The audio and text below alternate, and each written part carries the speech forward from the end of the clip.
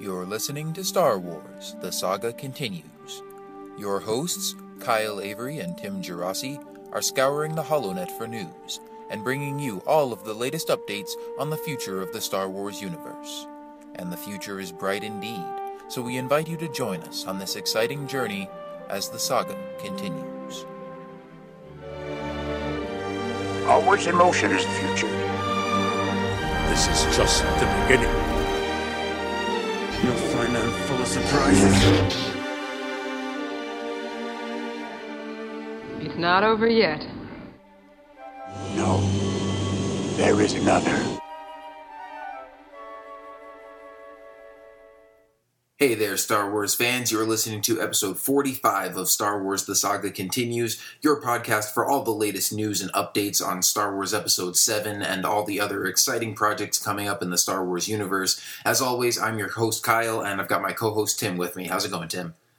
Hey Kyle, doing great. Man, since our last episode, the last 2 weeks, it was like pretty much every area of Star Wars, we've gotten some cool stuff. With episode 7, we got some cool Rebels news, and then some unexpected, awesome Clone Wars news, which has just topped it all off. So should be fun to talk about all that stuff. Yeah, definitely. We do have quite a few stories to cover today. And let's go ahead and start off with the episode 7 stuff, as we always do. And, not a whole lot of huge episode 7 stuff this week in terms of, official announcements or big rumors or anything like that. We did get a new video from J.J. Abrams and Bad Robot. And if you've sort of been following all the production of episode 7 and the stuff going on, there's been a lot of back and forth between J.J. Abrams and Zack Snyder, who's making the new Batman vs. Superman movie. And they've been, tweeting pictures of Star Wars with Batman references and Batman with Star Wars references and all that kind of fun stuff. And so the latest thing from J.J. Abrams is he posted this video of the Millennium Falcon. And I think this is like the actual full-size Millennium Falcon set that they have for episode 7. And, you see the camera going towards it and it's playing Star Wars music. And then suddenly it shifts to Batman music as the camera is sort of panning along the underside of the Millennium Falcon. And, of course, when you see these ships real close up, there's a lot of like little details in there of, panels and vents and pipes and all that kind of stuff. And the camera zooms in real close on the underside of the Falcon and you see they stuck a Batmobile in there with all this other extra stuff. I'm not sure if this is something that's actually going to be in the film or if they just stuck it on here just for the sake of making this video and kind of having some fun with, Snyder and the fans on social media and everything. But either way, this is pretty cool to see, especially Tim. I know you're a huge Batman fan, so this must have been pretty cool. Yeah, it was awesome. I got a big kick out of this. I mean, first for the fact when you're seeing the Falcon, right when you click play, that's what you see the side of the Falcon. And just thinking to yourself, man, this is the Falcon from episode 7, a new Star Wars movie. How cool is that? And then you see the camera just zooming in, just panning all around it. And then you're hearing the classic Star Wars, the Force theme. And then it kicks into the Dark Knight music that we heard from the Christopher Nolan movie. I was like, oh boy, here we go. What's coming? And then it zooms in to where you see a little piece of the tumbler just hanging on top of a port from the Millennium Falcon. It just looks really cool. And like you said, who knows if it's actually going to be part of the Millennium Falcon in the movie? Maybe as a little Easter egg that fans can spot out. Because I really hope that's the case. I think that'd be pretty cool. But regardless, I just love this kind of battle that's going on between Zack Snyder and J.J. Abrams with this. I mean, it's all in good fun, but like you said, when you're a big fan of both franchises like me, it's like the best of both worlds. And when you see Zack Snyder tweeting a picture of a stormtrooper getting arrested for stealing the Batmobile on the set of Batman v Superman, and then you get J.J. Abrams' response with this, a tumbler and the Millennium Falcon put together as one. I mean, it doesn't get much better than that. So I hope this isn't it. I hope this keeps going throughout the production of both movies, because it's just going to be a lot of fun for fans to just go through this as we're waiting for these movies to come out. So keep them coming. Don't stop now, please. Yeah, and it would be pretty cool if they left this on there and it was actually an Easter egg in the movie, because I mean it's not really noticeable. It's on the bottom of the Falcon. It's pretty small. It's not like a big thing that sticks out. So I don't think it would really be distracting in the movie. You're not going to be trying to immerse yourself in this new Star Wars story and go, oh, what the heck is the Batmobile doing sitting over there? It would be just one of these things where it would be sort of one of those little trivia behind the scenes kind of things that only the hardcore fans would know. Like the Millennium Falcon goes by and they're like, oh, if you pause it and zoom in real close, like there's a Batmobile on there on the bottom of the Millennium Falcon. You could barely see it, but Yeah, that could be kind of cool if it's just one of those things where it doesn't really intrude on the movie that much, but like it's there, just kind of as a clever little nod. Yeah. Do you remember in episode 2 the Homer Simpson Easter egg that was put in there? No, I don't think I've heard of that. I don't know if this is actually confirmed, but it looks almost like it's in the arena battle, right? When Yoda comes with the clone troopers, there's a shot where the Republic gunship is firing this green laser beam.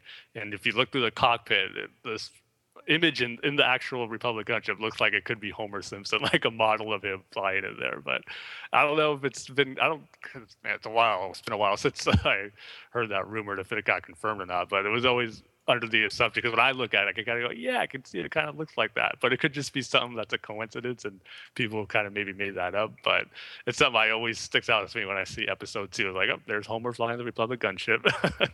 So I'm going to have to look out for that. Yeah, I don't think this is going to be something like that if it's in there. Like you said, it'll just be something where maybe the characters are walking underneath it for some reason. You just happen to spot it real quick, like on the side of the screen or something. But like you said, just the fact knowing that it's there would be pretty cool. Yeah, that's a neat little Easter egg. Either way, I mean, even if it's not in there, just having this little video was cool. And then, kind of the other big thing from episode 7 that we've had over the past couple weeks, obviously it's been a while now since we got the leaked pictures of the Stormtrooper helmets, and we've talked about that a lot before. Now we finally have our supposed first look at the helmets for these chrome Stormtroopers that we've been hearing all about.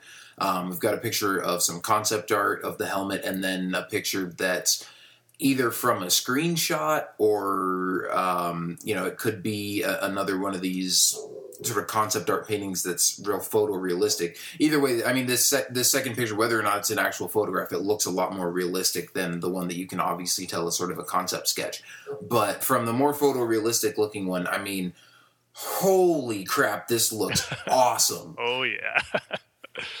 Man, this was so awesome to get this image. Like, this was the highlight of the episode 7 news we had since our last episode, for me anyway, because, man, we've gotten those looks at the Stormtrooper helmets, what the main Stormtrooper helmets are going to be. But then we've heard some reports of the Chrome Troopers and, well, what are they going to look like? What are they actually going to be? And then when I saw this image, like, oh man, that looks pretty cool. It's different, but yet it has the same feel of a Stormtrooper, what you'd expect an updated look to be. More so than I think the normal episode 7 Stormtrooper helmets that we saw. So yeah, I was super excited when I saw this. I mean, we'll get into it more a little bit as we discuss the aspects of the suit, but just my first impression was like, man, how cool is this? Like, I mean, unfortunately, it was a real busy day at work for me when it premiered or came out. So I was like, I couldn't stare at it as much as I wanted to. But after the workday was done, I just pretty much either on my phone or my desktop, I had this image of it just looking at this. Man, this is going to be so cool to see when it's maybe either officially revealed in a full image or in a trailer or something. Or maybe they're going to try to keep it a secret as much as they can until we actually see it in theaters. But whenever we do get the real look of it, I can't wait, because just from this concept image, it just looks awesome. And I can't wait to see the full thing. Yeah, I mean, we haven't even seen the full thing yet, because in this image, and this is posted on IndieRevolver.com, which I think is the same site that posted the first images of the sort of standard Stormtrooper helmets for Episode 7. But it's this picture of the trooper. You can see the faceplate of the helmet, and you can see sort of this high collar on the armor that sort of goes up along the sides of the helmet, but then it also looks like he's wearing a hood or a cloaked robe sort of thing. He's got a hood pulled up over the top of the helmet, so you can't see the top of it or the back of it or even the sides real clearly. But they're also saying that this is just concept stuff, and according to their sources or whatever, that these troopers won't actually be wearing hoods in the movie, so you'll be able to see more of it. But I think this is the first concept art image or sort of the first leaked image, what have you, from Episode 7 of some new stuff, these new designs of Stormtrooper helmets or anything that have really sort of grabbed me and made me go, oh man, that is just awesome. Because even with the first Stormtrooper helmet images that we got, I was like, oh, okay, that's pretty interesting. I could see how that could work, or that looks pretty cool. But this one, of course, I saw the title and I was like, oh, okay, so what are these Chrome Stormtroopers really going to look like that we've heard hyped up so much? And then as soon as I saw the picture, I was like, oh, man, that's cool. Yeah, I mean, just the look of it, too, which I was kind of disappointed when it said it's not going to have the hood in the actual movie, because I kind of like that look of it. I mean, I don't expect it to be doing any fighting or anything with that hood on, but maybe for something that they're just traveling on a ship, or just when they're not in battle, they have these cloaks or hoods on. It's a different look for the stormtroopers. I think it looks kind of cool, but I also like those collars you were talking about on their armor. To me, it reminds me of something you would see on like a medieval knight, and I always love those different looks of the knights from like medieval times. And if they kind of incorporate some of that to a stormtrooper outfit, that's going to look really cool to me. And just seeing the shot, like I said, not the full body of the armor, but just the top of it, I think it looks really cool. And it has that same feel to it on the other concept art image that's in there that you could tell is definitely art. And it doesn't have the hood in that one, but it does have the high collar part of the armor, which again reminds me of like some a medieval knight would wear, and I just love that. But I was kind of going back and forth and looking at these two images, and which actually gets me more excited. Which one looks cooler? And it's definitely the first one that they put out with the hood, and the one, or like you said, I don't know if it really is concept art, if it's something that's really like a detailed like piece of concept art done on the computer or something, or if it's actually a costume prop or someone in there. I don't know, because it looks pretty good in this image, and of course, it's not the best quality, but whatever, regardless of what it is, it looks really awesome. And just the design of it, the helmet, the way the chrome looks on it, the hood, the collar, everything, it's just clicking for me. Like I was hoping some new Episode 7 Trooper armor would, more so, like we said, than the regular Stormtroopers. But I will say, it still doesn't top a clone ARC Trooper for me, but it's still cool nonetheless. I mean, it'd have to be something totally amazing to top an ARC Trooper, in my opinion. But yeah, this is getting me really excited for it. And then again, I just like the idea that we're going to have the normal battalion of stormtroopers from the image we saw later, but that's not all we're going to get. We're getting these special type of troopers, and who knows what their role is going to be actually in the movie. I mean, in this Indie Revolver report, it's saying that they could be like the personal guards to the villain, which is rumored, of course, to be Adam Driver, or even say like they can be like mercenaries for hire. They're not necessarily part of the Empire, but maybe they're just mercenaries and that are got some type of armor from the Empire and they modified it. I mean, who knows? But the more armor, the better in the movie for me. So whatever the story is, as far as why they have these chrome outfits, I'm looking forward to seeing and finding out. But I'm just loving the look of it. I just can't wait for more. I mean, who knows if this is it? Maybe there's going to be more different stormtrooper or trooper designs that we're going to see. So this could just be the tip of the iceberg. Oh yeah, I'm sure there'll probably be. I mean, at least maybe one or two more. But yeah, like you said, I mean, these are supposed to be some sort of like specialized troopers that are maybe going to be like guards to the main villain, and of course, people are comparing them to like Magna Guards for General Grievous in Episode 3. And yeah, I mean, I think it definitely sort of fits that profile. This is not something you'd see like the regular stormtroopers wearing just out in a battle or something. But yeah, I mean, everything from, like you said, that high rising collar to just this really sleek and, you know, shiny chrome faceplate, and the way the eye visor looks with the sort of the indentations on the sides and the sort of more sharp angled look to it. I mean, it just looks so cool. And like you said, even more so than the new, you know, sort of regular stormtroopers that we're getting, this almost looks like even more of just sort of a natural progression of how you would expect the sort of classic stormtrooper look to be updated and modified to look like something really cool and new for Episode 7 that still obviously is, you know, recognizable as a stormtrooper. So definitely something to look forward to and to be excited for. And I can't wait till we see even more looks of just the helmet, but of course to then see the full outfit and the full set of armor too in the movie is just going to be awesome. Yeah, I'm kind of hoping too that it's not just a trooper that we're not. Well, basically, what I'm hoping for is that it's a main character who's going to play the role of a chrome trooper. I mean, there's rumors that maybe it's Gwendolyn Christie is going to play like an Imperial officer on the hunt for John Boyega. I know has been a rumor, so maybe it's actually going to be a chrome. She'll be one of the chrome troopers. I mean, who knows? I just kind of hope that it's going to be a character who maybe not have like the biggest role in the movie, but someone who will have a substantial part, and they're not just there to act as like the guards, like except for Grievous and even the Emperor's Royal Guard. I kind of hope there's more to them than just them standing around and just them doing some fighting when the action scene requires them to. So hope there's like a little more depth to them as far as their background story. Yeah, well, heck, as far as I'm concerned, the more of these guys we get to see, the better. Yeah. Because that is just a really cool design right there. That's another question. I mean, who knows how much they're going to be? Because it sounds like, anyway, there's not going to be too many of them like you would expect the normal stormtroopers to. But so kind of guessing it might just be a handful, maybe even a couple, like two or so, like we said, like the Magna Guard that Grievous had or the Royal Guards. Like, I kind of hoping it's a little more than that, because I've also heard too maybe these could possibly be the rumored Jedi hunters. They know that these are going to be like Sith Inquisitors, Jedi hunters, Force witches. Like, who knows what it's going to be? But maybe the band of bad guys that we've been rumored and talking about for a little bit, it's actually going to be the Chrome Troopers. And even if they're not troopers per se, but maybe they will have some Force abilities, and that's just the armor they're having to be wearing. That's going to be based on some stormtroopers. So who knows about the possibilities? But like you said, either way, no matter what it is, how much the amount is, whether it's a main character or not, it's just going to look cool regardless. And you could go ahead and bet that I'll be having an action figure or a detailed statue of those when they get released, because it's just going to look awesome to have on display. Oh yeah, definitely. That is action figure material for sure right there. I know. I want to go because I have a Clone Trooper Sideshow statue, which is just awesome. That's like probably my most prized Star Wars collectible I have. And if they were to make one of a Clone Trooper, and it kind of looks pretty similar to that design, and I can see it going perfectly with my Commander Cody statue. It'd just be perfect. Yeah, that would, man, that's going to make an awesome collectible right there.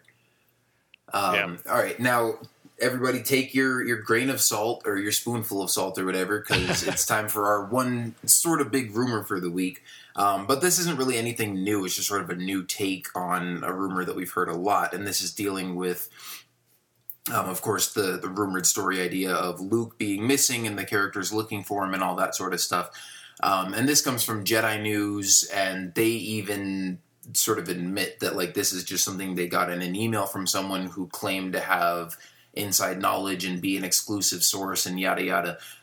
So they're like, yeah, we don't even know for sure if this guy is legit or, you know, if this is going to end up being true or whatever. So, yeah, just rumor alert. Take this with a grain of salt as you normally would. But they're saying that people are sort of taking a slightly misguided approach to this whole rumor of Luke being missing and the characters looking for him and all that. And they're saying that at the beginning of the movie, you have sort of the group of young characters with John Boyega and Daisy Ridley and all those guys, and they're trying to deal with a problem or a threat, and they're trying to deal with it by themselves. They think they can just take it head on, and then they find out that this problem is a lot bigger than they originally thought, and they need the help of the Jedi, and so they go off in search of Luke Skywalker, and it's not even necessarily a case where he's been missing for 10 years or so. It could, he could be missing, or he could just be off doing Jedi stuff, and they just need to find him and find where he is and get in touch with him somehow, so that they can, get the help of a Jedi Master to deal with this big problem that, ends up being a lot bigger than they thought. Whether that be, Adam Driver's character, or a resurgence in the Sith Empire, or a return of some ancient Sith Lord or something like that. Who knows? But, that's just sort of the new, their new take on this rumor that they're reporting. So, I don't know, Tim, any thoughts on that? Yeah, I will say that this is the part of rumors and speculation that is kind of the hard part for me, because when you hear certain things more and more, then you kind of get more positive to that idea, and you start to think, speculate certain things in your head, and you start to get more attached to that particular story point. And then later on, like we always say, it's rumor, and you got to take it with a grain of salt. But it's kind of hard to not get attached to it, kind of hope for a particular storyline the more you hear and talk about it. And then when you get something like this, what kind of goes, maybe that's not necessarily the case, and things are going to be different than what was previously reported. It kind of gets you a little disappointed, and that's the case for me anyway with this, because I've kind of gotten to, I guess, attached to the idea of Luke being gone for 10 years or so, whether it's to be force trained or be, if he was captured. Not necessarily on the captured front. I always preferred him he's been gone so he can go into a meditative state, or just really try to gain more strength in the force or whatever the threat's going to be. But I kind of gotten more attached to that, and I liked it better than when I read this story of how it's just, so the new heroes were no match for this new threat, and they were just kind of being headstrong, and then they have to go find Luke to help them defeat this new threat. Again, who knows if this is true, and you got to wait till you see the movie to see how everything plays out. But it's just one of the problems when you're just following all these rumors and speculations, where you can get attached to something and then it might not be so in the end. So it's something I got to kind of keep in check going on with these movies. Don't get attached to certain story ideas, no matter how cool it may sound, because it could be totally different when you see the final product on screen. So that was pretty much my big take for it, where this didn't sound as good to me as some of the other rumors we've been hearing about Luke, that we've been hearing so much about for months now, and then to get something that comes out and says, well, maybe that's not the case. It's kind of like, I was liking where that was going. So, like I said, who knows what we'll see at the end of the day when the movie comes out, but it's still, the big thing is we're getting Luke again in this movie. And I just can't wait to finally see what his role is going to be. And I just got to keep it in check, my expectations and my speculations. Don't get too attached. I got to remember the Jedi way.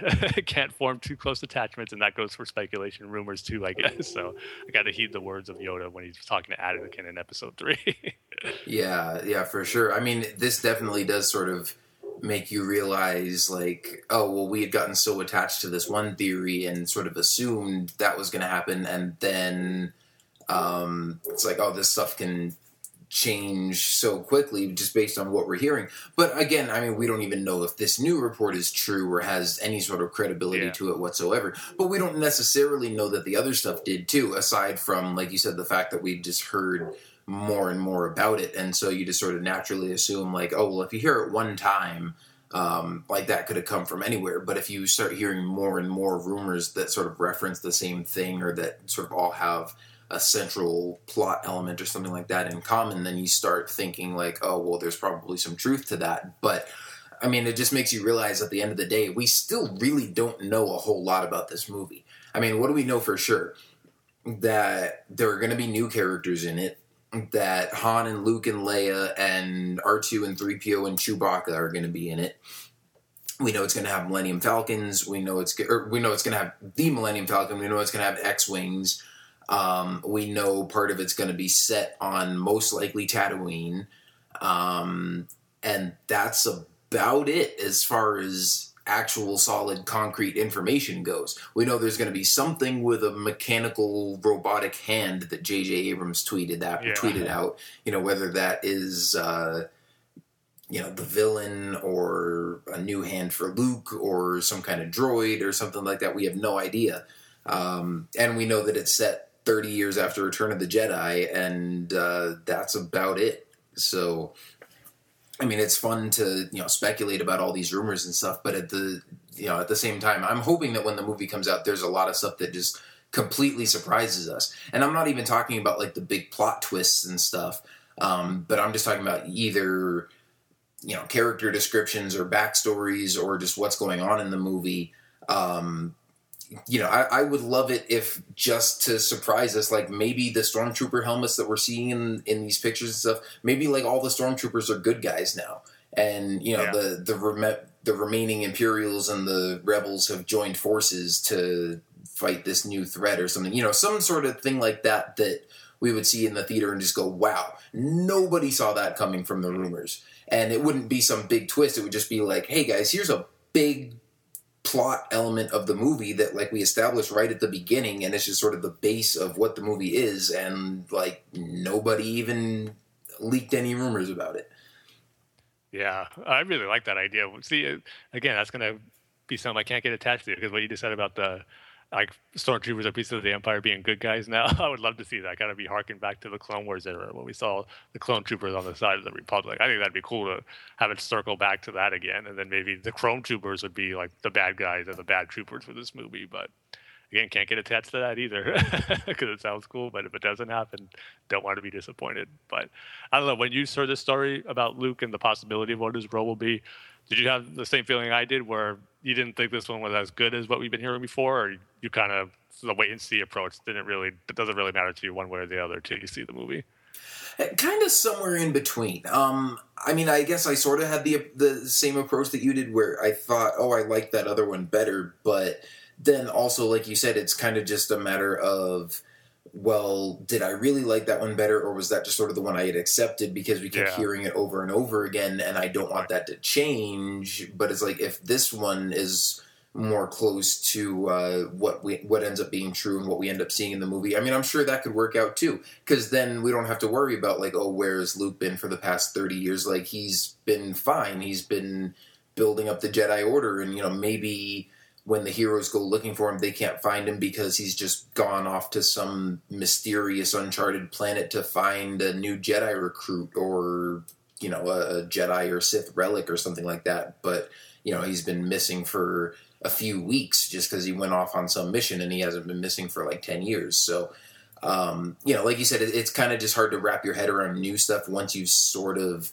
heard a rumor so many times that you start thinking maybe that's how it's going to be. But at the same time, I mean, really with any of these rumors, none of them are so specific that you couldn't see it working out some way or another. You know, it's like even if one rumor doesn't sound as good as another one, it's like there's room for them to make amazing stories out of any of these because we really don't know any of the specifics. Yeah, watch. After all this talk about Luke, he's going to be the first character we see on Coruscant talking to Princess Leia or something. Right? Yeah, you won't be missing it all. Yeah. But, yeah, I mean, again, as always with these rumors, we'll just have to wait and see. Yeah, and also, too, I mean, to go along with those Clone Trooper concept drawings, we had something else drop that day that was almost just as cool, in my opinion. I think other people would probably think it's cooler or better than the Clone Trooper ones, but Indie Revolver was at it again, where they sent out another concept art image that shows an actual battle sequence. I mean, the report's saying that it's Luke, but I'd like to think it's Luke too, but it's someone with a lightsaber. We're just going to call him Luke anyway. Fighting someone that looks like in a black cloak with a yellow lightsaber. It's not red. It looks like yellow or orange type. Then you got another character in the background with a blaster ready to shoot at the character. And then probably the coolest part about this image in the background, the Millennium Falcon just blazing right out there. I mean, it's right behind Luke and whoever the villain's going to be, the Sith Inquisitor or Adam Driver's character, who knows? But they're having a lightsaber battle, and then the Falcon's right behind them. I mean, how cool is that going to look on screen? A lightsaber battle with the Falcon going on in the background. Just your mind goes crazy thinking what the possibilities of this scene can entail. But yeah, it was really cool to get this image. And I mean, I haven't talked to you too much about this one. We talked a little about the Clone Troopers before we recorded, but I'm curious to hear what you thought about this image. Oh, this was way cool. I mean, anytime you get a concept art of a lightsaber battle or something like that, yeah, I mean, we don't really get too many story specifics here because, like you said, you can't even really tell if this is Luke with the green lightsaber. You can't see who the supposed villain is with the yellow lightsaber, but just sort of the imagery of it is really striking with the, I mean, the landscape, it looks kind of dark, like this might be, you know, either early morning or like at sunset, because I mean the landscape looks kind of dark, almost like it's nighttime, but then of course you got the Millennium Falcon right there, and then there's sort of like this orangish purplish glow in the background, like a sunset scene or something like that. Also, just the landscape looks really cool because you've got some, looks like some big forest type trees, and it looks like they're on maybe like a snowy mountainside or something like that. And my first thought is this looks like Alderaan. But, of course, Alderaan's not there anymore, so I don't know what planet this is going to be set on, but wherever it is, I'm pretty excited to see how this scene is going to turn out. I mean, obviously, besides the fact that it's a lightsaber duel with the Millennium Falcon in the background, I mean, this could just be a really cool, new, sort of visually striking Star Wars locale in the first place, just when they first go here before the big action scene even starts. But, yeah, I mean, obviously, I don't know how, as a Star Wars fan, you could look at this and not at least be a little bit excited. Because, like I said, there's not too much going on here as far as specifics. I mean, on the one hand, it's like, oh yeah, there's a lightsaber duel with the Millennium Falcon going on in the background, and it looks cool. But at the same time, you can't really tell who the characters are. We don't know what point in the story this takes place or exactly what's going on. So it's not like, oh, this is the concept art of when this happens and this guy just got killed and now Luke's running after the bad guy and Han's flying over in the Falcon. Obviously we're going to have that sort of reaction after we see the movie because we'll have seen this scene and know what's going on, and we can look back at this concept art and be like, man, that's really cool to see like this first image of that scene. But I mean, for now, it just has to make your mind wonder, like you said, what all these different endless possibilities are for what could be going on here. But it looks really cool. And, like I said, just sort of visually and from an artistic standpoint, it's a really striking image too. So, yeah, I can't wait to see what this ends up being in the movie. Yeah, so I already played the speculation game with this image pretty much a few minutes after I saw it, trying to piece together what's going on and where is this scene taking place? Because for me, anyway, when I look at it, I think this probably could be the climactic battle of Episode 7. I mean, just the setting of it seems like it could be. I mean, in the background, you got Luke fighting the villain in a lightsaber battle. And then you got the Falcon in the background. But there's some smoke around it. So what if this is the Falcon's last stand? What if this is the last we're going to see of the Falcon? And by the time this battle is over, the Falcon either crashes or goes up in flames and it's just destroyed. I mean, who knows? Maybe the villain was attacking the Falcon from the inside or from the outside, and then Luke and this other character who's in the image come and try to stop him at the last second. But even though they have this lightsaber battle, the Falcon still ends up getting destroyed. I mean, that can make up for a pretty epic final battle sequence, lightsaber fight, and then the Falcon in the background. I just can't wait. And then also to speculate on who that other character is with the blaster. I mean, for me, when I look at it, I think maybe it could possibly be Daisy Ridley's character. And the reason I say that is because I'm just going by some of those concept art sketches that Making Star Wars posted a few weeks ago. And to me, this image here looks like this character has some gear on, like a backpack. Looks like she could have a helmet or a visor on. It's kind of hard to tell, but I just get that vibe from it. When I first saw it, like, oh, maybe that's Daisy Ridley. She has the blaster. She has some gear on, kind of like that concept art. So when I saw that, that's what I thought of. And of course, it could be someone totally different. We don't know. But when I saw this image, that's some of the stuff I was trying to piece together. So I don't know. I think it's going to be a pretty epic battle sequence, regardless if it's going to be the climactic battle or something that goes on in the middle sequence. Who knows? But man, it's just going to be awesome to see this image brought to life. Yeah, definitely. I mean, we could speculate till the end of time, but obviously, whatever One it more is. thing too, I forgot to say. The character's lightsaber, I mentioned that it's like kind of an orange, yellowish type color. I wonder if they try something different. What if it's like a flame saber or something? That could be something in Star Wars we haven't seen before. That could be really unique. I mean, who knows? Because it has to be made orange or yellow in this image for a reason, because they all know a Sith lightsaber color is red. That's all there's ever been. And the fact that it's not red in this image just makes me think it's going to be something different with this character. So that's another thing we're going to have to wait and see on. Yeah, well, I mean, it could be a character who's, a villain and using the dark side, but isn't necessarily a Sith, and so that's why they've used a yellow lightsaber to distinguish it. Yeah, I kind of like the idea of a flame saber, though. That could be something cool to see. I don't know how good it would do in a fight with a real lightsaber. It could be make for an interesting battle. I don't know. That would be interesting for sure. I don't know if I would think that would work or not, but I don't know. Yeah. It could be kind of cool. I mean, we have seen Mother Talzin use a green flaming sword in Clone Wars in her fight with Mace Windu. That was pretty cool. Yeah, it just have to give it something different. Because remember, we were all blown away when Darth Maul pulled out that double-bladed lightsaber when we first saw that teaser trailer. I'm just thinking for this new trilogy, there's going to be some different variation for a lightsaber that could blow us away when we first see it in action. Yeah, well, again, I mean, whatever it is, it's going to be awesome to see. Even if it's just yellow. Like, we've never even seen any colored lightsabers in the movies other than blue, green, and red, and Mace Windu's purple one. So, yeah, if somebody's got a yellow or orange one or something, that in itself would be new. Yeah, it's funny. Did you ever play the PlayStation 1 game? I think it was on Dreamcast too. The Episode 1 game, Jedi Power Battles. No, but I've heard about it. Where who is it? Plo Koon that has a yellow lightsaber. Yeah, his was yellow. Like Mace Windu has a blue lightsaber, and I think Adi Gallia had like a reddish type color. It wasn't quite red like a Sith, but it was that reddish color. It was like totally different and stuff you would never see now. Now that we got all those lightsaber colors established, but I just thought it was funny. By then, no one knew that it was only 3 colors or 4: green, blue, purple, and red. But like you said, I wouldn't mind seeing another variation of a color in Episode 7 or this new trilogy. Yeah, well, of course, in video games, they always take liberties with lightsaber colors anyways, because, I mean, even in, games like Knights of the Old Republic, you've always got yellow and purple and, those different kinds of crystals. And then in games like The Force Unleashed, and this was before we had Pre-Vizsla in the Clone Wars, they had a black lightsaber. And they've got different kinds of like blue and green ones that pulse and have different lighting effects and stuff like that. And then in the Old Republic MMO game, which I've been starting to play a lot more again lately, I mean, some of those saber colors are ridiculous. Like you've got sabers with like a dark blue core and a glowing pink outside, and just some really crazy color combinations of lightsaber crystals in there. So Like, does someone have a rainbow lightsaber yet?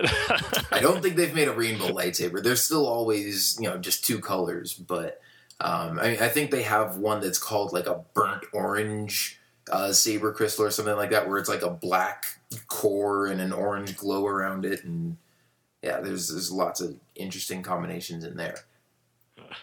Yeah, well, I'm saying it here first. I want to see a flame saber now. Yeah, I don't know. We could. It's always possible, especially if any of these rumors are true about, it's some sort of ancient Sith Lord making his way into the movie. Because, I wouldn't want to see sort of a modern lightsaber that has some sort of flame effect to it. If anything, if there was going to be some sort of flaming sword or flaming lightsaber or something like that, I would think it would work better as like an ancient Sith artifact, and that could be really cool. Yeah. And the environment you were talking about it before, it looks like an environment where there's lots of trees, and it's like in a forest where there's snow. It just looks like a setting that there should be fire going around in the background. Like, maybe not necessarily made by a flame saber, but something that causes the fire in this environment I can see happening. It just has that look to it. Well, now we know Tim's a pyromaniac. Yeah. Yeah, my favorite X-Men character is Pyro. He is pretty cool. I like that sequence in X-Men 2 when he's just like burning up all those cop cars and stuff.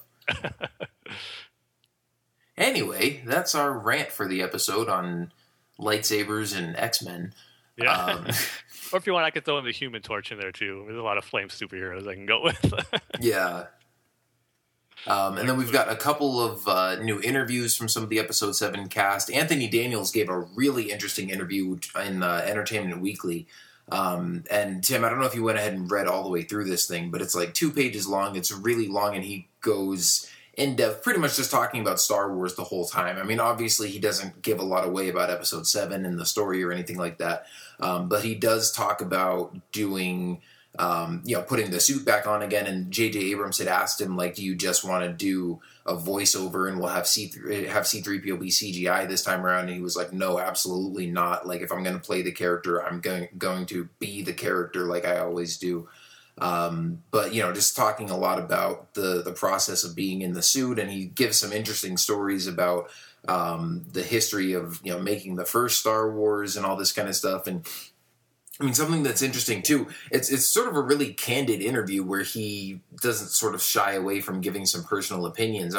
You can tell he likes Star Wars and likes being a part of it, but at the same time, he sort of openly criticizes George Lucas for some things like, some of the over-reliance on CGI in the prequels and the special editions and that sort of thing. And so, it's interesting to read that and have him not just be like, oh yeah, it's Star Wars, and so I love Star Wars because I'm in Star Wars, and just sort of gushing about it. Like, it's a very sort of personal and honest interview. So if you guys haven't checked that out, I would definitely recommend it. It's a really interesting read. Yeah, it definitely was. And I just love the beginning of the response you were talking about, where JJ asks him, oh, you just want to do a voiceover? And he says no, but then JJ's all, right? Like, I knew you would say that. Like, of course not. You have to be in the suit. And they also goes on to talk about how they made some tweaks to this new C-3PO suit he's going to be wearing, but it's tweaks where, like, you're not going to notice it when you're watching the film. It's pretty much just so he can be comfortable in it and probably have the best experience at C-3PO he probably has since he's done it in A New Hope. But yeah, it goes on to talk about everything: the Star Wars Rebels, some Clone Wars, even a little bit of Star Tours, and like you said, some of the CG stuff. It's safe to say he wasn't a big fan of CG C-3PO, and how it was kind of a hassle for him to work on certain aspects of that in the prequels, and just how it just works better when he's in the suit. Like, you just know how close and attached he is to C-3PO, where he doesn't want anyone else doing it. He even says there's people who work on CG stuff, in particular C-3PO, they're really talented, they're brilliant, but again, they're just trying to be me. They're not me. So it's like, it's not C-3PO unless I do it, which I could totally get for someone who's been playing him so long, and it's just so linked to that character. So yeah, definitely an interesting read. Like you said, nothing too new on Episode 7, except for the fact that it's a new design suit for him to be more comfortable in, not look-wise anyway, but just for him to, I guess, have better maneuverability in the suit than he's ever had before. So yeah, definitely an interesting read. Like you said, definitely check it out.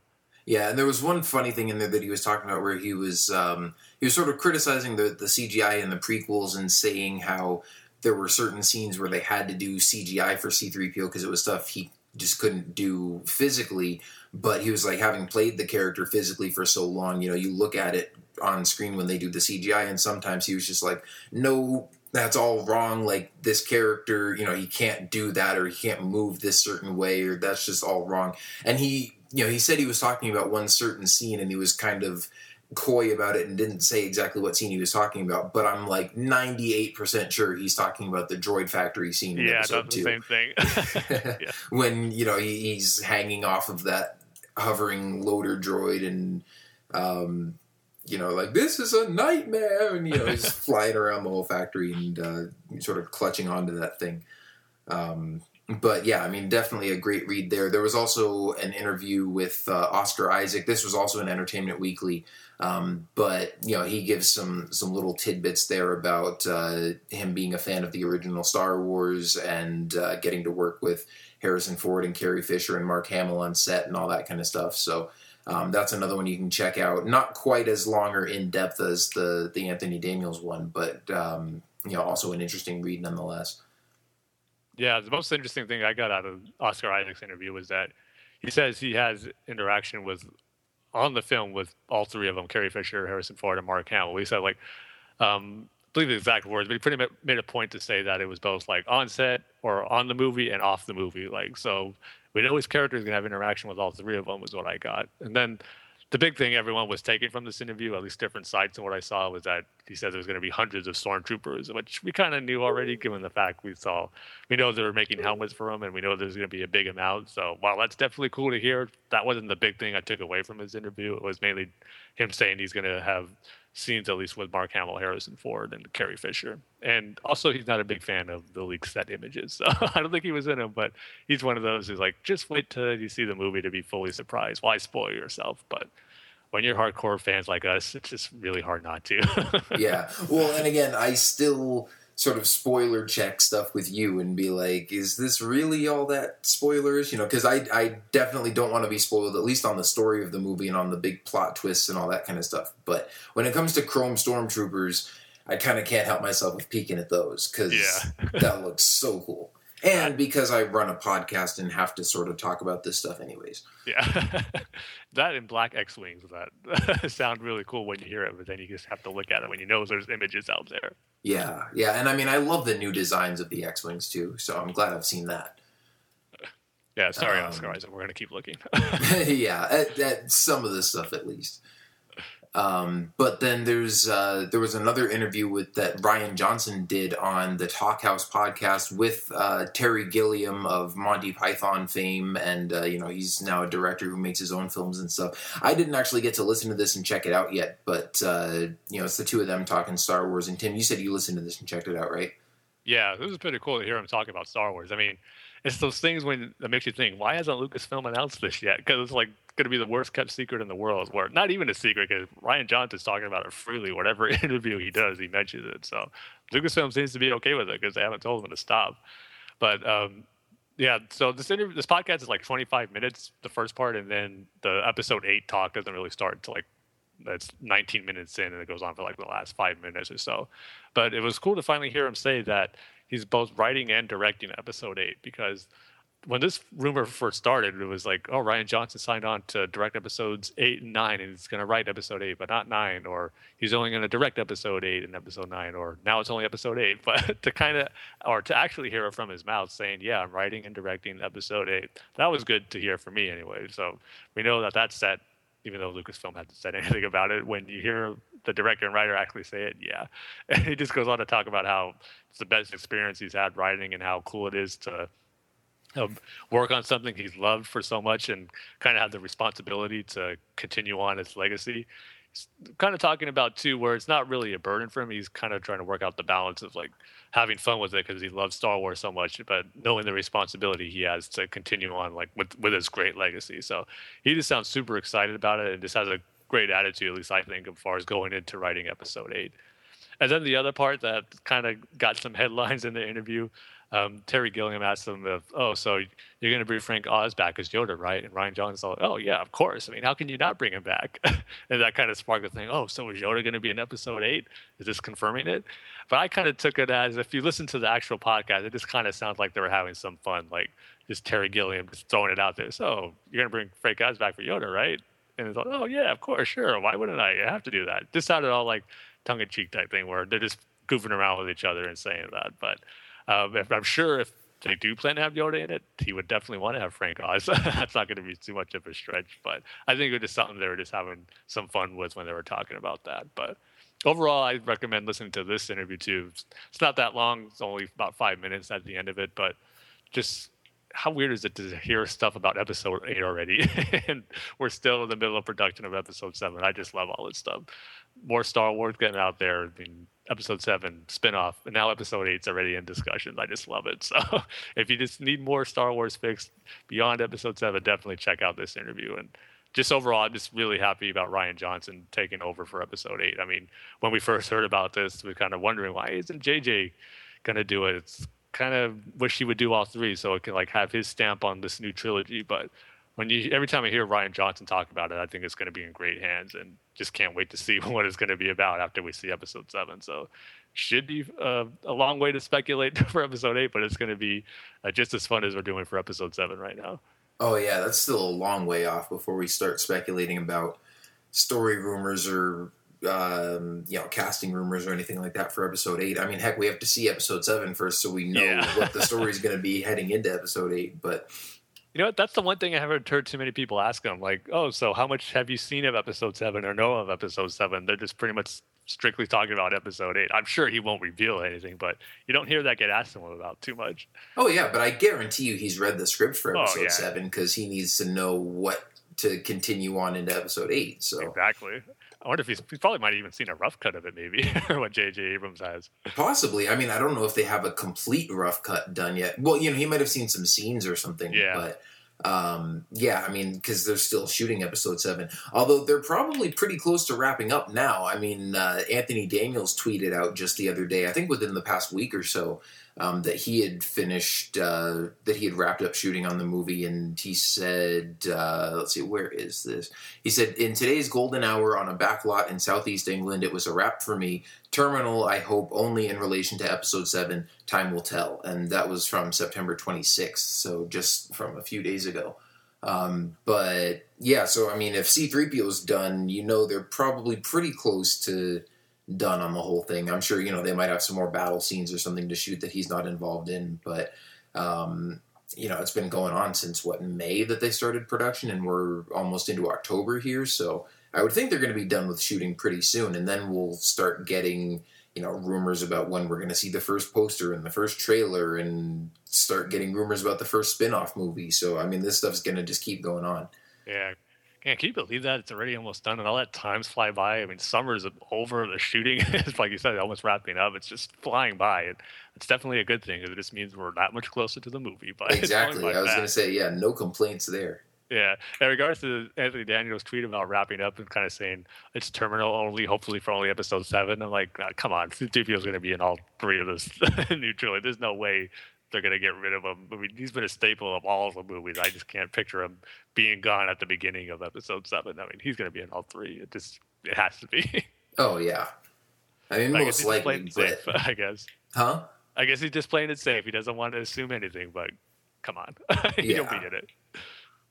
Yeah, most likely. But yeah, that's pretty much all the episode 7 stuff for this week. And now we can get on to probably the biggest piece of news we have for this week, which is related to, of all things, Star Wars The Clone Wars, which just won't seem to go away. And that is perfectly fine with us because, I mean, as we know, the series got canceled, but then we had the Lost Missions and, those 13 episodes of Season 6 that came out. And then, we've got the Darth Maul Son of Dathomir comics, and then we've got the Ventress novel that's coming out this year, which now I think we know is going to be titled Dark Disciple. Yeah. I think. At least that was going to be the title of one of the episodes, and it sounds like that's going to be the title of the novel. But this past week, there were kind of some rumors that there might be a big Clone Wars announcement coming that week, and then... just out of the blue on Thursday, this whole huge new section of StarWars.com showed up that they're calling the Clone Wars Legacy. And it's basically, them sort of giving this new outlet for, sharing new stories from the Clone Wars that we haven't gotten to see yet. There's an intro video with Dave Filoni and Pablo Hidalgo and some other people at Lucasfilm talking about just sort of the legacy of the Clone Wars and what it means and how it's the last official canon Star Wars story that George Lucas was involved in, and just how they want to get out more of these stories. And so they talk about the Darth Maul, Son of Dathomir comics. They talk about the Ventress novel that's coming out next year. And they talk about this Utapau arc, where it's, a 4-part story with Anakin and Obi-Wan, and they go to Utapau before Episode 3, and, there's some other stuff going on there.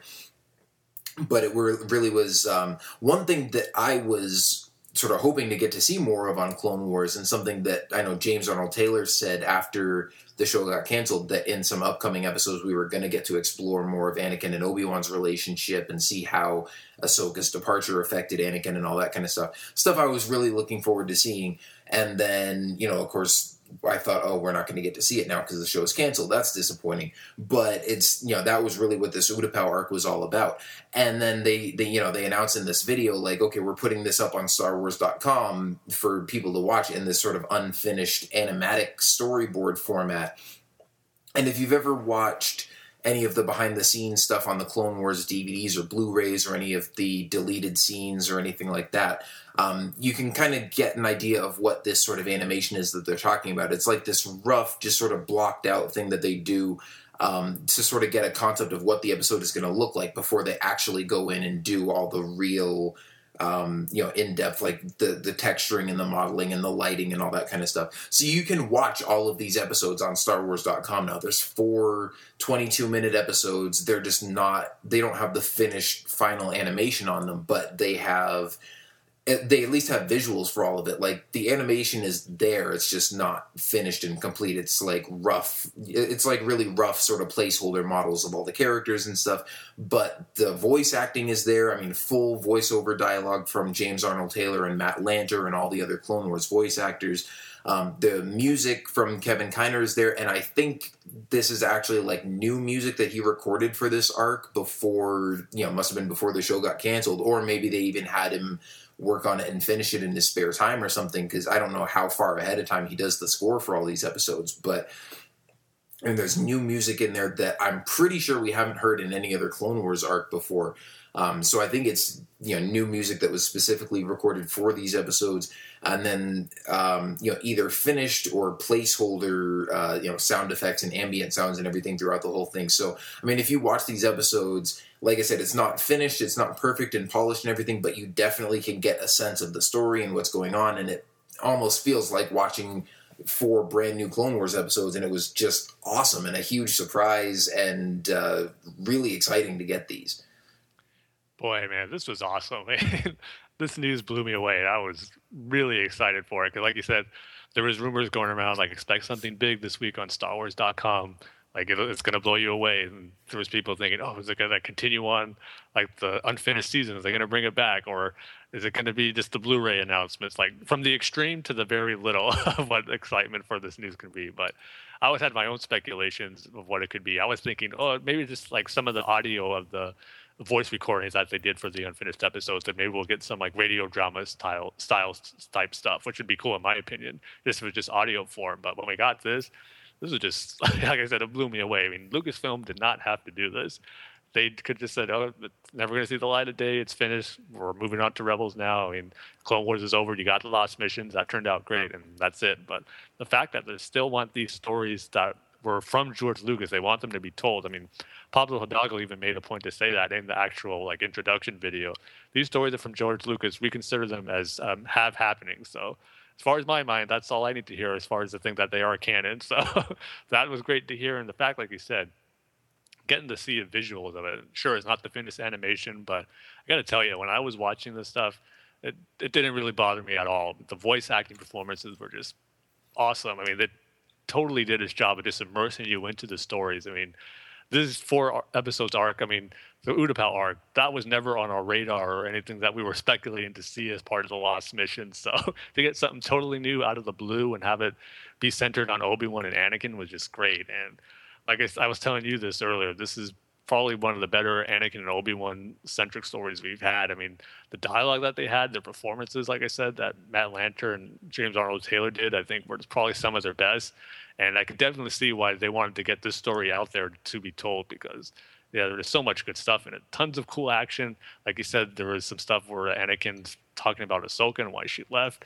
And I don't know if we want to get too much into that now, but it just left an impression on me with some of the stuff that happened in this arc. And it just blew me away. And just, like I said, just so thankful that they gave this to us, because I really think they didn't have to. And it's just something that they're doing for the fans, because they know that Clone Wars has such a loyal fan base. And there's so much cool stories left to tell, and they want to get it out there. And the one thing I'm hoping for is that this is just the first of a few that episodes that weren't finished, but yet they have vocal recordings for.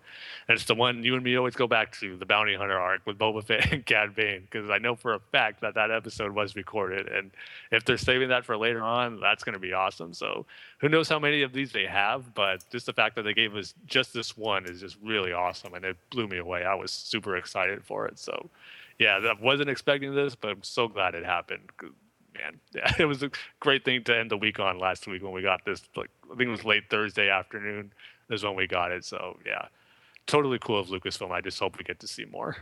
Yeah, definitely. And like you said, I mean, this just made me grateful to Dave Filoni and his whole crew that they're not just getting these out there, but getting them out there so quickly. Because I remember in one interview, I forget if it was Dave Filoni or it was probably Filoni, but it could have even been like Kathleen Kennedy or somebody like that, who was talking about how, you know, the Clone Wars is over and we're moving on, but we still have stories that we didn't get to tell, and we know how important those are to the crew and to the fans, and, you know, we're not just gonna throw those away. Like, we'll keep them and we'll find ways to let the fans experience those stories. And I mean, in one of the interviews they said something about there still being new Clone Wars stories coming in various formats over the next like 10 years or so. And so once we got the Darth Maul Son of Dathomir comics, I was like, who knows how long it's going to be before we get another Clone Wars story. Like, I'm just happy we get to finish off this one story arc, but you know, then maybe we'll get like one or two a year from now on.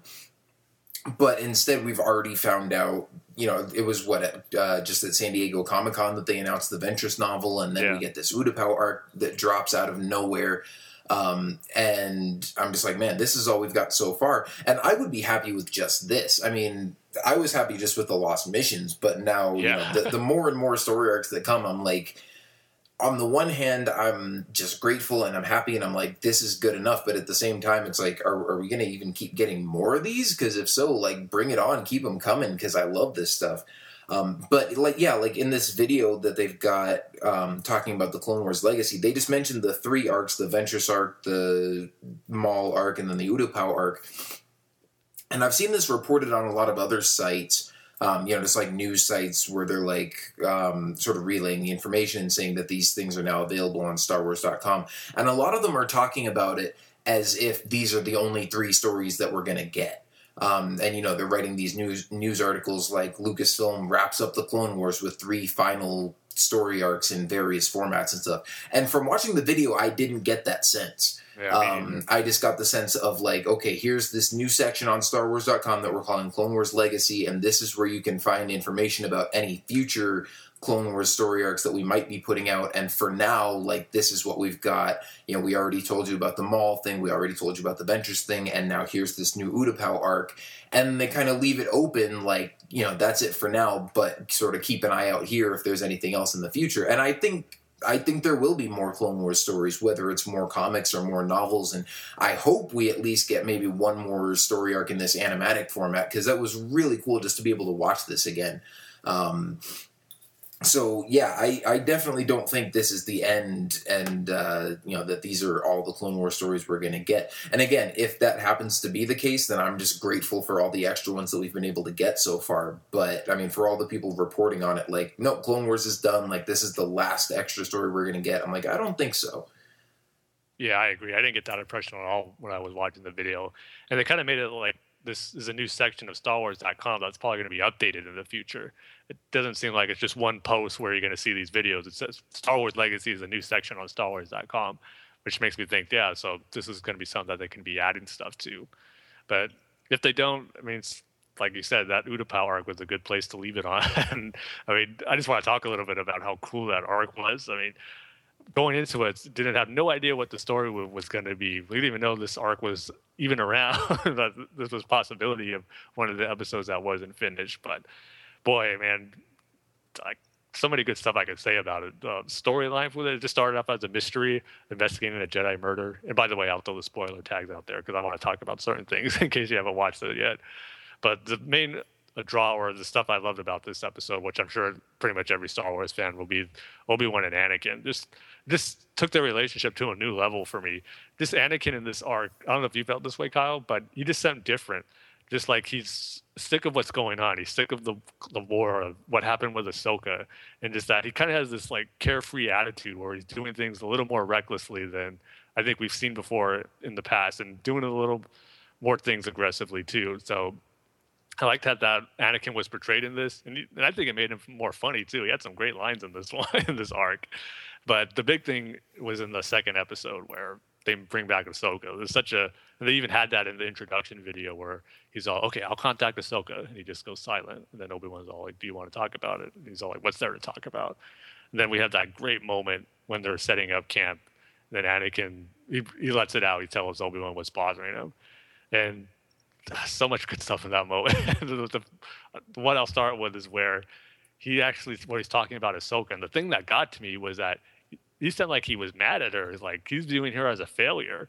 And when I heard that, like, whoa, I was taken back. I was thinking like he'd be more mad at the Jedi Order for what they did to her. And he did say that. He did throw that at Obi-Wan's face with the Jedi Order, how they were so quick to not trust her. But at the end, he viewed her as a failure. And when he says, like, how would you feel if I was like that, if I did that and I failed you? Man, Obi-Wan's line, it just hits you hard where he goes, that hasn't happened, nor will it ever happen. It's like, oh, man. Right. That was just so awesome. Yeah, not exactly. Yeah. So this makes that line in episode 3 at the end when he's fighting where he goes, I failed you, Anakin, I failed you. This makes that even more potent. So, yeah, stuff like that. And then that second episode was probably the best out of all 4, but all 4 of them had stuff to enjoy. I mean, the first part had that cool sequence with the Utapau dragon, who was supposed to be a deleted scene in episode 3 after Order 66, where Obi-Wan and Boga fall into the water. Obi-Wan's supposed to have an encounter with that creature. So it was cool that they used that design for Clone Wars. And then they have some great moment in the second part with Anakin using some blasters in the Force. It's like something you wouldn't expect to see a Jedi use so much, but Anakin pulled it off really cool. And like Obi-Wan saying, no, I find them to be like too clumsy to use. So it's cool stuff like that. A lot of nods to the movie just made this arc really cool. So I know I rambled on a little bit of how much I loved it. So, but what about you, Kyle? I agree completely. And then not to mention that the whole plot revolves around, and again, kind of spoilerish territory here, but basically the whole story arc is foreshadowing the construction of the Death Star. Yeah. And I liked how it was done, though. Like, they never directly referenced it. I kept thinking that at the end of one of the episodes, we were going to see a scene of, like, Darth Sidious and Count Dooku together, like, looking over the Death Star plans and talking about this giant, energy crystal that they were trying to get. But they never actually referenced it directly. I mean, the most direct reference that we got is at the end of the arc, Yoda is talking about, there's these ancient tales and these ancient legends about these giant crystals being used to power super weapons of unimaginable power and destruction. But just the fact that, you see this giant green crystal that, it gets hit by battle droid lasers and stuff and starts glowing and charging up and fires this big green laser. Like, exactly what they're going to use that for later down the line, even though they never directly reference it. Like, they don't have to. You know what that's going to be for. Totally, yeah. It works so perfectly, too, how they were trying to just, even though it wasn't finished animation, but even the effects they had finished for that, where you saw the green blast, you just knew, like I said, it was the Death Star beam. And I was waiting for like some characters to like shield their eyes and cover like the Death Star gunner troopers did in the New Hope, but even the battle droids did, as referenced in the Malevolence trilogy. Someone to do that gesture again, but yeah. And the fourth part, that had some cool moments too, where they're trying to bring that crystal out of General Grievous' ship. One of my favorite moments is there where Obi-Wan actually loses his lightsaber, and then Anakin has to hand it to him. He's like making fun of him, kind of recalling back to episode 2. Like, remember, Master, this weapon is your life. Oh yeah, and I'm glad they included that too, because I was hoping that would be in the first episode. I think like in the first or second episode of that arc, they're having a fight with some Magna Guards, and Obi-Wan's fighting one and Anakin's fighting one, and Obi-Wan loses his lightsaber in the fight with the Magna Guard, and Anakin like kills his and then comes over to help Obi-Wan. And I was hoping in that scene that he was going to pick up Obi-Wan's lightsaber and hand it to him and be like, Master, this weapon is your life, but then he didn't. And so I'm glad that he brought it back in later. I will say the only thing that I was disappointed by in this story arc was that there were still no loose wire jokes. Yeah, that's true, yeah. That's one thing that I keep feeling like they missed a golden opportunity to include that in Clone Wars. In episode 3 when Anakin's like, what was that all about? And Obi-Wan's like, well, R2. And Anakin's like, nay, no loose wire jokes. Yeah. He's trying. And Obi-Wan's like, I didn't say anything. Did I say anything? So yeah, I would have loved to see R2 in this episode and have, a loose wire joke made somewhere. Or even just have a reference like, maybe there was one part where they were trying to get through a locked door or something like that, and Anakin was trying to cut through it with his lightsaber, and he was like, this is going to take too long. And, they could have had a line where he's like, man, I wish I had R2 here to unlock this thing, and Obi-Wan could have been like, I don't know, Anakin, I think that droid of yours has a loose wire sometimes. Yeah, yeah, that would have been perfect. Another thing I was thinking of, too, like, what if instead of Utapau, it was cool to see Utapau, and then what if it was Cato Neimoidia? Like, just to reference what Obi-Wan says, like, that business on Cato Neimoidia doesn't count. Yeah, I know it's supposed to be from Labyrinth of Evil, but that's Legends now, not necessarily canon. So to have the official canon version of what happened on Cato Neimoidia would have been cool, too. Yeah, and, I also think, I'm not sure if that line in the movie was supposed to be a direct reference to the book, or if they included that in the book because they knew it was already in the episode 7 script, or the episode 3 script. If it was just sort of included in the script, it's just sort of a casual throwaway line, and then James Luceno, who wrote that novel, was like, oh, well, what if I actually turn that into something in the book? Yeah, it would have been cool. Like I said, Clone Wars does such a good job of establishing things from the movies that you just could be like a throwaway line or a quick reference and kind of expand on it. So there's a part of it that I'm always waiting for, like some type of adventure for Obi-Wan and Anakin to go to Cato Neimoidia on Clone Wars. We know Anakin's been there in the first Clovis episode, but I don't believe Obi-Wan's ever been there. Yeah. Well, actually, you know what? I'm still not sure Obi-Wan's ever been there, but also Anakin and Ahsoka were there in Sabotage.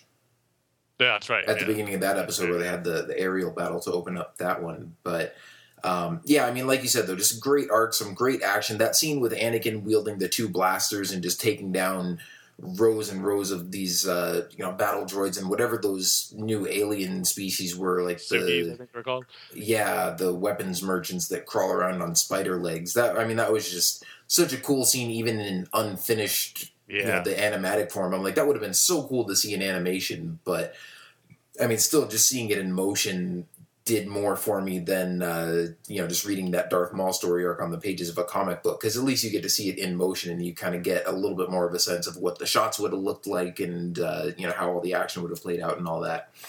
Yeah, and it's cool too because Dave Filoni was saying this is like you get a sneak peek in what I show Lucas and what we view on some of our days at work when we're going over these episodes. Because he said this is exactly what I show George Lucas all the time when we're going over episodes. So that was kind of cool to experience that in a way. Yeah. Now, also, I don't know if you noticed this, but I think this was supposed to be an arc from season 7.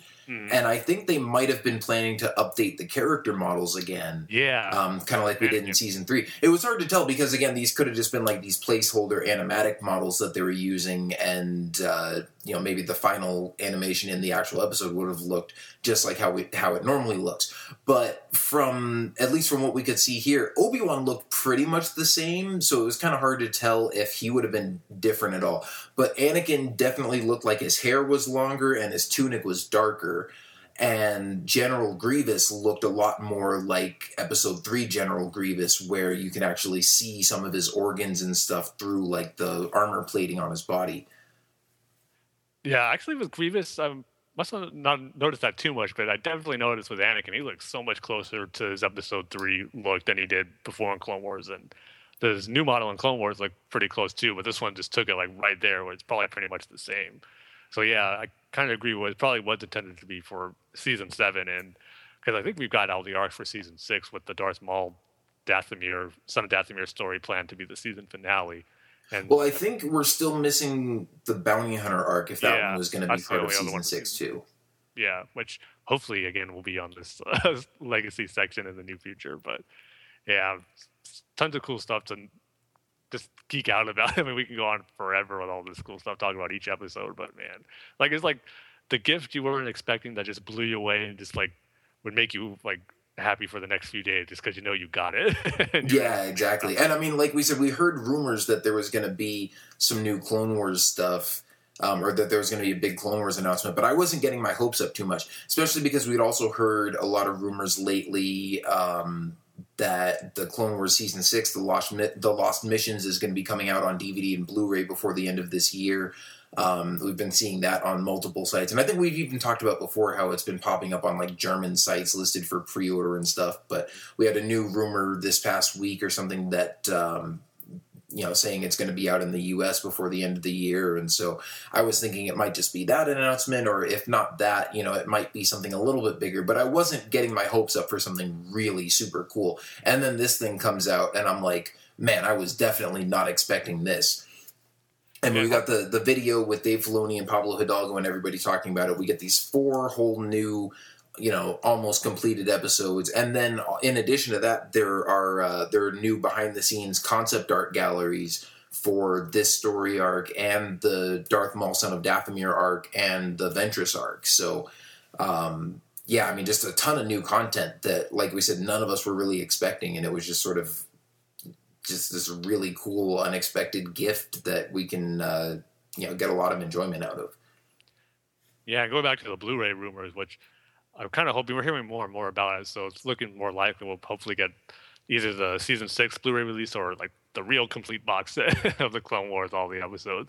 Kind of hoping that maybe they can stick the Utapau arc or maybe some of those special or like concept art designs for Son of Dathomir and the Ventress arc as the special features on the Blu-ray set. 'Cause that'd be cool just to watch the Utapau arc on a Blu-ray, because it's like I said, you're so immersed with the voice acting and what animation is there, you can just get as much enjoyment out of it as you almost could as a normal complete finished episode. So I'm hoping it gets included there, because if there was one negative to say about this whole thing, they had a little glitch with the episode links, it turns out. I think you were telling me that when you clicked on the 3rd episode, it actually played the 4th one, and the 3rd episode wasn't there for the first few hours, right? Yeah, just, for the first few hours when they first uploaded it, and then they fixed it later that night. Yeah, because I've heard it was fixed, but then I had a problem with the 4th episode, because I was watching them on my iPad. Then when I clicked the 4th one, it was only like 42 seconds. I'm like, what? This can't be right. And I heard that. I heard some people having that problem too. They said they tried to watch the 4th episode and it linked to a trailer for the Star Wars Commander app. Yep, exactly. I heard that. I never saw that for myself. Like, I didn't have that problem. I did see the link for the 4th episode. It only had it listed as 47 seconds, but then when I actually clicked on it to play it, it played the whole 22-minute episode. Yeah, so the problem with that is that for some reason, I guess when you're watching on a tablet or the iPhone, it wouldn't play. It would just play that ad for Force Commander. And then if you just watch it on your desktop computer, it would play normally. It would still play like 47 seconds on there, but once you click play, it'll start playing like normal. So I just had to watch it on the computer instead of my iPad for the 4th episode. But still, a small little complaint for otherwise a great package of new Clone Wars content that we got. But hopefully it'll still make its way to Blu-ray one day. Yeah. Now, I wonder if when the Lost Missions come out on Blu-ray, if they'll maybe include something like this on there as a special feature, but maybe include another episode or story arc or something as an exclusive to try to get more people to buy it who've, already seen the episodes on Netflix. One thing that I would love to see, even though we've already gotten the whole Darth Maul story arc in comic book format, I would love to see these animatic stories for that Darth Maul arc, because I'm sure they recorded that. Like, if this was supposed to be season 7 and they'd already recorded all the voiceover for these episodes, I'm sure they recorded all the voiceover for the Darth Maul stuff as well. And I mean, I've talked about this before, as cool as those comic books were and as awesome as the story was, there were some lightsaber battles and some battle scenes in there that I just, was still disappointed that I didn't get to see on the screen in motion, because that stuff would have just been so cool to see play out. And so, even though it wouldn't be like the finished versions or anything, if we could get those storyboard animatics of those Darth Maul episodes and have those see the light of day. That would be so cool. And I could see them doing that as an extra feature on the Blu-ray, because it's like, it's not exactly a new story or new episode that they're going to put out on this legacy section, because, in some ways they've already told that story. But to put it on there as an extra on the Blu-ray for people that want to see, be able to see those episodes, or, versions of those episodes, that would be just really cool to include. So I hope that happens, but that's just sort of my personal wish list. And as cool as that would be, I'm kind of not so sure if they actually did record the Darth Maul story arc, because you know how different the production schedule is, or for what actually airs and what episodes are intended for which season. Because I know if you look at the official episode list that was in the Star Wars Insider a few months ago, it was like certain episodes that were for season 2 were actually supposed to be in season 1, or season 2 and season 3. It's kind of all over the place. So I'm kind of, because I remember hearing that Dave Filoni or that Sam Witwer saying that they talked about where Darth Maul was going to go in the future, but I believe Sam Witwer said they never actually did any recording for it, and the last episode he did record was what we got in the Death Watch Darth Maul arc in season 5. So that one I'm not too sure on. I mean, I totally agree with you, Kyle. That would be so awesome to see, and kind of wish that is the case, so they did record the voices for it. But I don't think it's the case, because I'm not going to remember exactly where he said it from, but I do believe I remember him saying they haven't done anything other than what was already recorded for Darth Maul. Well, now that you bring that up, I think you're right. I think I do remember reading that too. And so if they're not going to record any extra new dialogue for these, animatic things, like, at least just give me some animatics of the battle scenes, like a little, 3-minute clip or something, just so I can see these in motion. That would be so awesome. Yeah, that would be cool too. Yeah, just a little something. Yeah, but that's the big unexpected Clone Wars news that we got. And then, of course, for Star Wars Rebels, that's going to be premiering this Friday, October 3rd on Disney Channel. But if you have... you can watch it early on this Watch Disney XD app, or you can go and watchdisneyxd.com. You have to sign in with your subscriber information if you have cable or satellite or something. Apparently not DirecTV if you're Tim. Yes. But yeah, most of the big cable and satellite providers are on there, and you can sign in with your information and you can watch the Star Wars Rebels premiere now. I just watched it last night.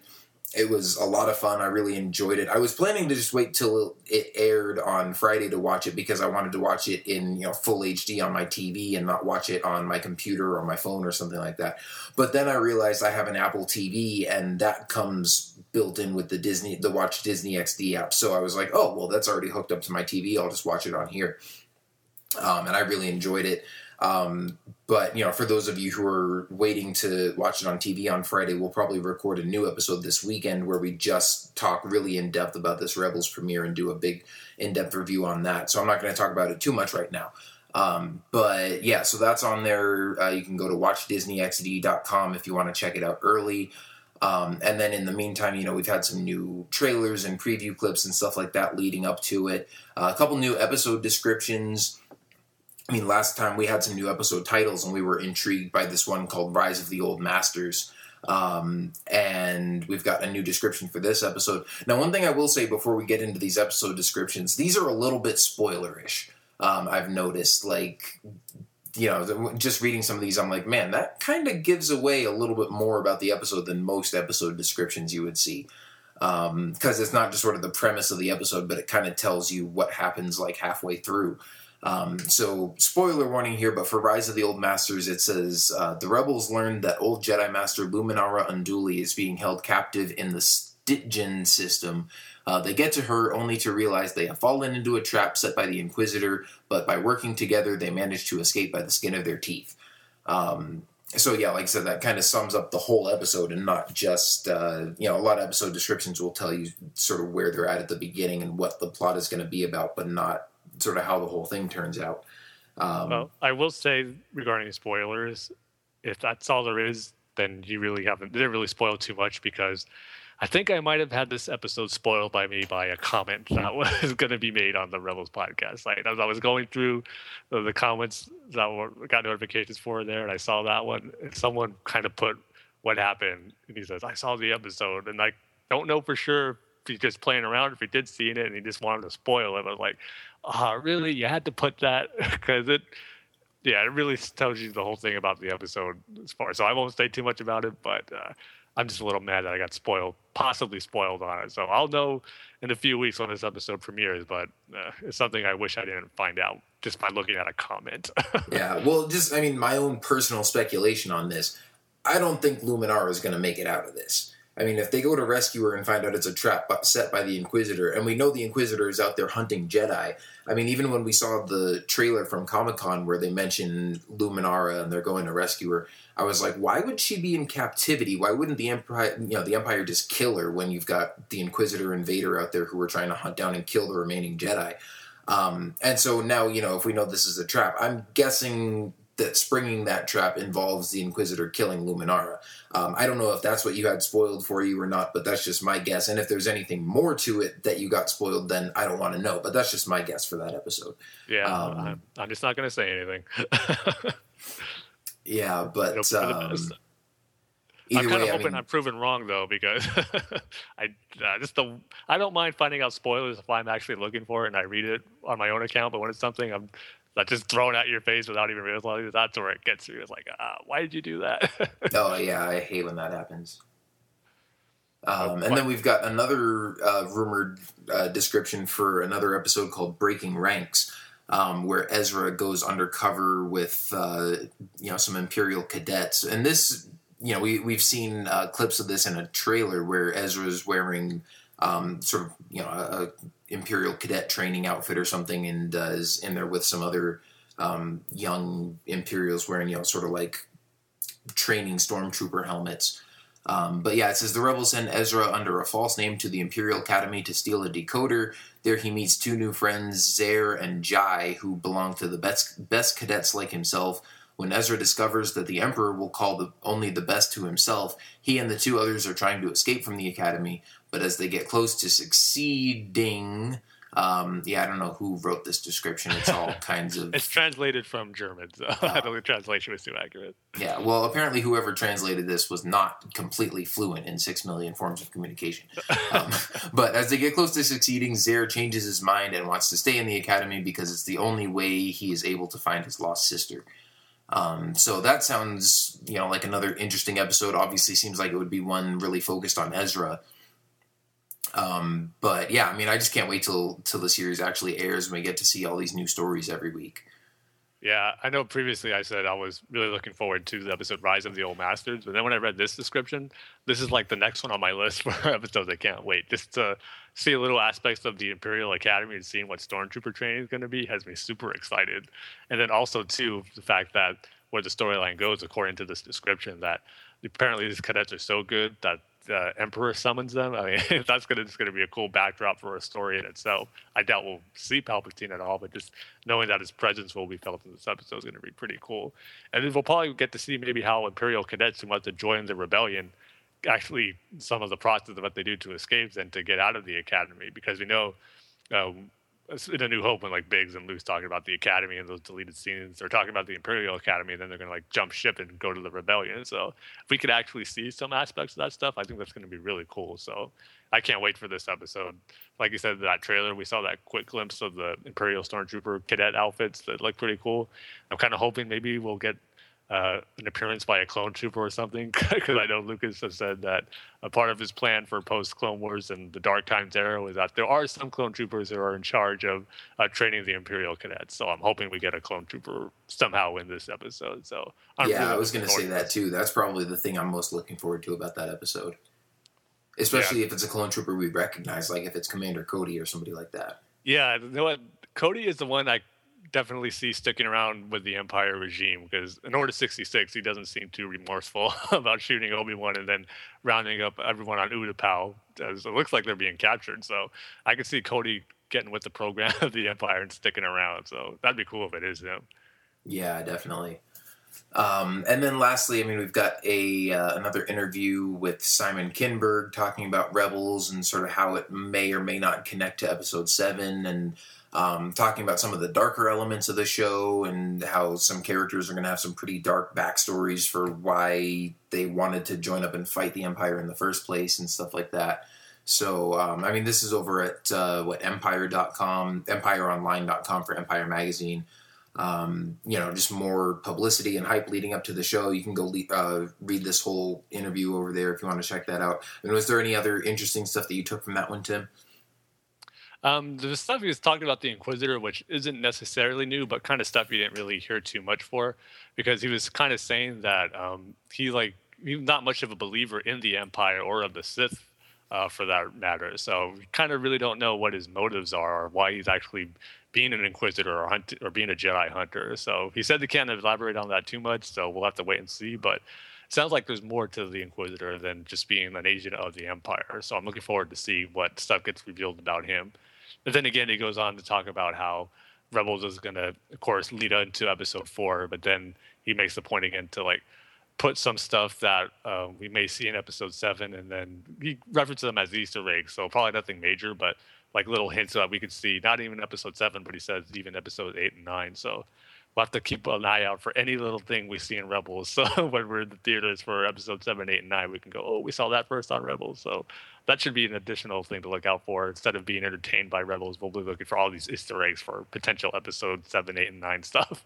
Oh, yeah, definitely. I mean, and that's sort of what I was expecting, too, because there's been a lot of talk over the last few weeks about how this whole new Star Wars universe under Disney and everything, it's going to be all integrated and all these stories are going to connect and everything's canon and all that kind of stuff. But at the same time, I was like, I don't really see them going in a direction where, you have to watch Rebels in order to enjoy Episode 7, and there's going to be, some big interconnecting plot elements there. And so I think it'll be something where, maybe some characters that are still alive at the end of Rebels, maybe they'll show up in Episode 7, 8, 9. Maybe we could see Kanan or Ezra or Zeb or somebody like that. But I don't think the stories would necessarily cross over. It would just be for people who have seen Rebels, they're like, oh, I know who that guy is. And for people who haven't seen Rebels, they don't know who that character is, but they still can completely understand their role just within the context of that movie. Or it could be, something smaller. We could see characters introduced as just sort of minor background characters on Rebels that go on to become main characters in some of the movies later on. Or like we said, just sort of setting up stuff as Easter eggs that pays off later. But it's not going to be a big crossover sort of thing where, you have to watch every episode of Rebels for the new movies to make sense. Because that, wouldn't make sense. Because as much as we're huge Star Wars fans and are going to eat up all this new content, not everybody, especially because Episode 7, it's going to be a huge thing when it premieres. And it's going to make a ton of movie and a ton of people are going to go see it. And definitely not all of those people are going to have watched every episode of Star Wars Rebels up to that point. Yeah, of course. It'll just be stuff for the fans to geek out over when they see it, which is fine in my book. Because it just means little things that'll just add to the overall enjoyment that not necessarily everyone else will. So it should be cool to finally see when that does happen, what stuff get introduced there. Yeah, for sure. So yeah, that's all the Rebel stuff. Now, before we wrap up the episode, you've got a couple of emails for us, right? Yeah, we got a couple of emails to read over now. The first one we got is from Dane, who sends us great questions, and he sends us another great question for this episode. That's going to make us think. He goes, "Hey guys, I really don't have time to type out a long email, but I thought I'd email what I thought and that would be a tough question for you guys." Says, what would you rather get lost? Would you rather get lost on Hoth with no chance of a rescue, with a low chance of survival, dressed only in your underwear, or would you rather take out a 2-year, 10,000 credit loan from the banking clan with a 500% APR to get a studio apartment on Coruscant, working for minimum wage, paid bi-weekly, with 3 kids? If you choose the loan, you do have the option of getting a Star Wars payday loan at 570% APR of up to 400 credits, which you would pay at your next payday, and which is also not enough to pay your monthly loan payment, which comes out to about 416 credits and some change a month. You also have no other source of income, and like I said, the 3 kids, and you can't get another job because you have to take care of the 3 kids yourself. As always, thanks for the podcast, guys. When I read that, I was that is way too much fine print on that banking clan loan crap. But I will take that. I'll take just about anything over being stranded on Hoth in my underwear, because you're going to die in about 10 minutes of hypothermia. So I'll take the Coruscant apartment. When I read that, I was like, man, that sounds like something we'd hear in one of the Clone Wars Senate episodes, like Pursuit of Peace or something. 25%? That's outrageous. Yeah. But you know what? I don't want to deal with all that banking stuff. I'm going to go to Hoth. If I'm only in my underwear, maybe I can, I don't know if I have a lightsaber or a blaster, I can, if there's a Wampa who attacks, I'm able to kill it and take its fur and able to use that and survive on that, and maybe find a Tauntaun who's deceased and use that as my source of insulation and heat when it gets cold out there, like Han did for Luke. So I'd rather not deal with all that financial mumbo jumbo stuff that Dane was putting on there and all that stuff you have to worry about in the credit loan. So I'd rather take my chances on Hoth. Yeah, well, I'd rather maybe not. Knuckle Base will still be there, and I can bunk up in there or something. I'd rather not deal with all that either, but at the same time, I'd rather be alive. So, yeah, I'm not going to get stranded on Hoth with no clothes on. No, I'm a survivor. I'll find a way. All right, Tim, you go play your Destiny's Child and see if you can stay alive out there. Yeah, I'll let you know. But then we got a question from Brian Bailey, who says, hey, Tim and Kyle, I figured you guys will be recording a new episode, and based on the amazing news that was announced on Thursday. I'm so grateful to Dave Filoni, Lucasfilm Limited, Story Group, and the entire Clone Wars team for giving us more Clone Wars content through Clone Wars Legacy on StarWars.com. They are the last storylines George Lucas ever worked on directly. One thing in particular I want to bring to your attention is what Pablo Hidalgo said in the video and Leland Shee confirmed in a tweet in reference to their validity as canon on Twitter. We still consider the core of these stories as having happened. If that is the case, I believe sooner or later, eventually we will have all of those storylines in one form or another. Okay, on to the Crystal Crisis on Utapau. I'm so happy they gave us the story arc. The story writing was awesome, and saga implications were huge. I know there were some technical difficulties Thursday night with the third episode, but Matt Martin and team worked hard to get that corrected. I had to wait until late Friday night to watch the arc. Loved Anakin's oops as the Force pushed the Magna Guard into the fan. Yeah, that was great. Anakin's intellectual habit to bring Ahsoka for help in a crisis was so human. The conversation between Anakin and Obi-Wan about Padawans abandoning and betrayal of their master was ironically filled with foreshadowing. Lastly, as soon as I saw the Kyber crystal absorb and redirect the laser fire, I thought to myself and tweeted, is the Death Star powered by a Kyber crystal? The end of the arc implies that the super laser is. I love legends say that such crystals were used as weapons in mass destruction. Can you imagine how big the crystal would have been to destroy a galaxy? Awesome. Can't wait to hear your thoughts and observations of the arc. Have a great weekend, guys. Thanks, Brian. Yeah, you hit all the points that were so great about that arc. I mean, you mentioned the other one with Anakin destroying that Magna Guard. Who just goes, oops, I broke it. Because Obi-Wan was telling him that we need it alive and still functioning. And Anakin was just so sick of fighting it that he just goes, who cares? Force push into the wall and it crumbles. That was awesome. Yeah, see, so many good stuff in that arc that we didn't even mention when we were discussing it. Yeah, definitely. And yeah, I mean, it was interesting too because that particular scene, it almost sort of, it was like a lighthearted, funny moment, but at the same time, you could see Anakin's anger showing through too because, I mean, he's fighting the Magna Guard. You can tell he's getting frustrated, and Obi-Wan's like, you know, keep it intact, and Anakin's like, you keep yours intact, and he just wants to break this thing.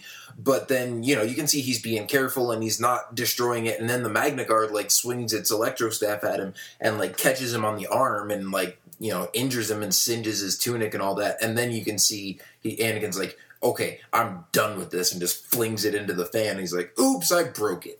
Yeah. So also another thing, too, I just thought of when he was putting his lightsaber against the Toydarian when he was trying to cover up that he didn't know what was going on. He's like, I know how Toydarians work and all that. The callback to Watto, what he's been through with him. Just little stuff like that just adds so much to that whole arc. So awesome. Yeah, it was really great. So thanks to Brian and Dane for sending us emails, and for all the rest of you guys, if you want to send us emails and have us read them on the show and respond to your thoughts and comments and everything, you can send us email at starwarstsc@gmail.com. You can find us on Facebook at facebook.com/StarWarsTheSagaContinues, and follow us on Twitter at StarWarsTSC, and you can also check out our website at StarWarsTSC.com to find all these stories that we're talking about on here. And even more, sometimes, you know, we get some even smaller stories that we don't even mention on the podcast. But, you know, that's the place to go to see all these new Star Wars stories that we're finding all the time. And, like I said, I'm pretty sure we'll record another episode next weekend after the premiere of Star Wars Rebels. Also, you guys can hear us on the latest episode of the Wampa's Lair podcast. Actually, I'm not sure if it's the latest episode because they might have done another one since then. But we were recently on their 100th episode over there with Carl and Jason. They, got to their episode number 100. They had a whole bunch of guests on from other podcasts. So Tim and I were on there for a little bit, talked about some episode 7 and Rebels and all that kind of stuff, and Batman. Because Tim and Carl are both big Batman fans. So that was a lot of fun. Congrats to those guys on their 100th episode. And you can check that out over at StarWarsReport.com, and they've got their Wampa's Lair section over there. So, and like I said, we'll be back with our Rebels review. Enjoy the premiere for those of you who haven't seen it yet and are waiting to see it on Friday. And for those of you who have seen Rebels already, go ahead and send us a tweet or an email or something. Let us know what you thought. We can read some reader responses or listener responses. I don't know why I said reader responses. We don't have readers because we don't have stuff to read. We're going to be putting out books pretty soon. Stay tuned. Oh, yeah, there we go. We'll read some listener responses on the next podcast as well as giving our own reviews. So be looking forward to that. And until then, we will see you guys next time, and may the Force be with you. See you next time, everybody.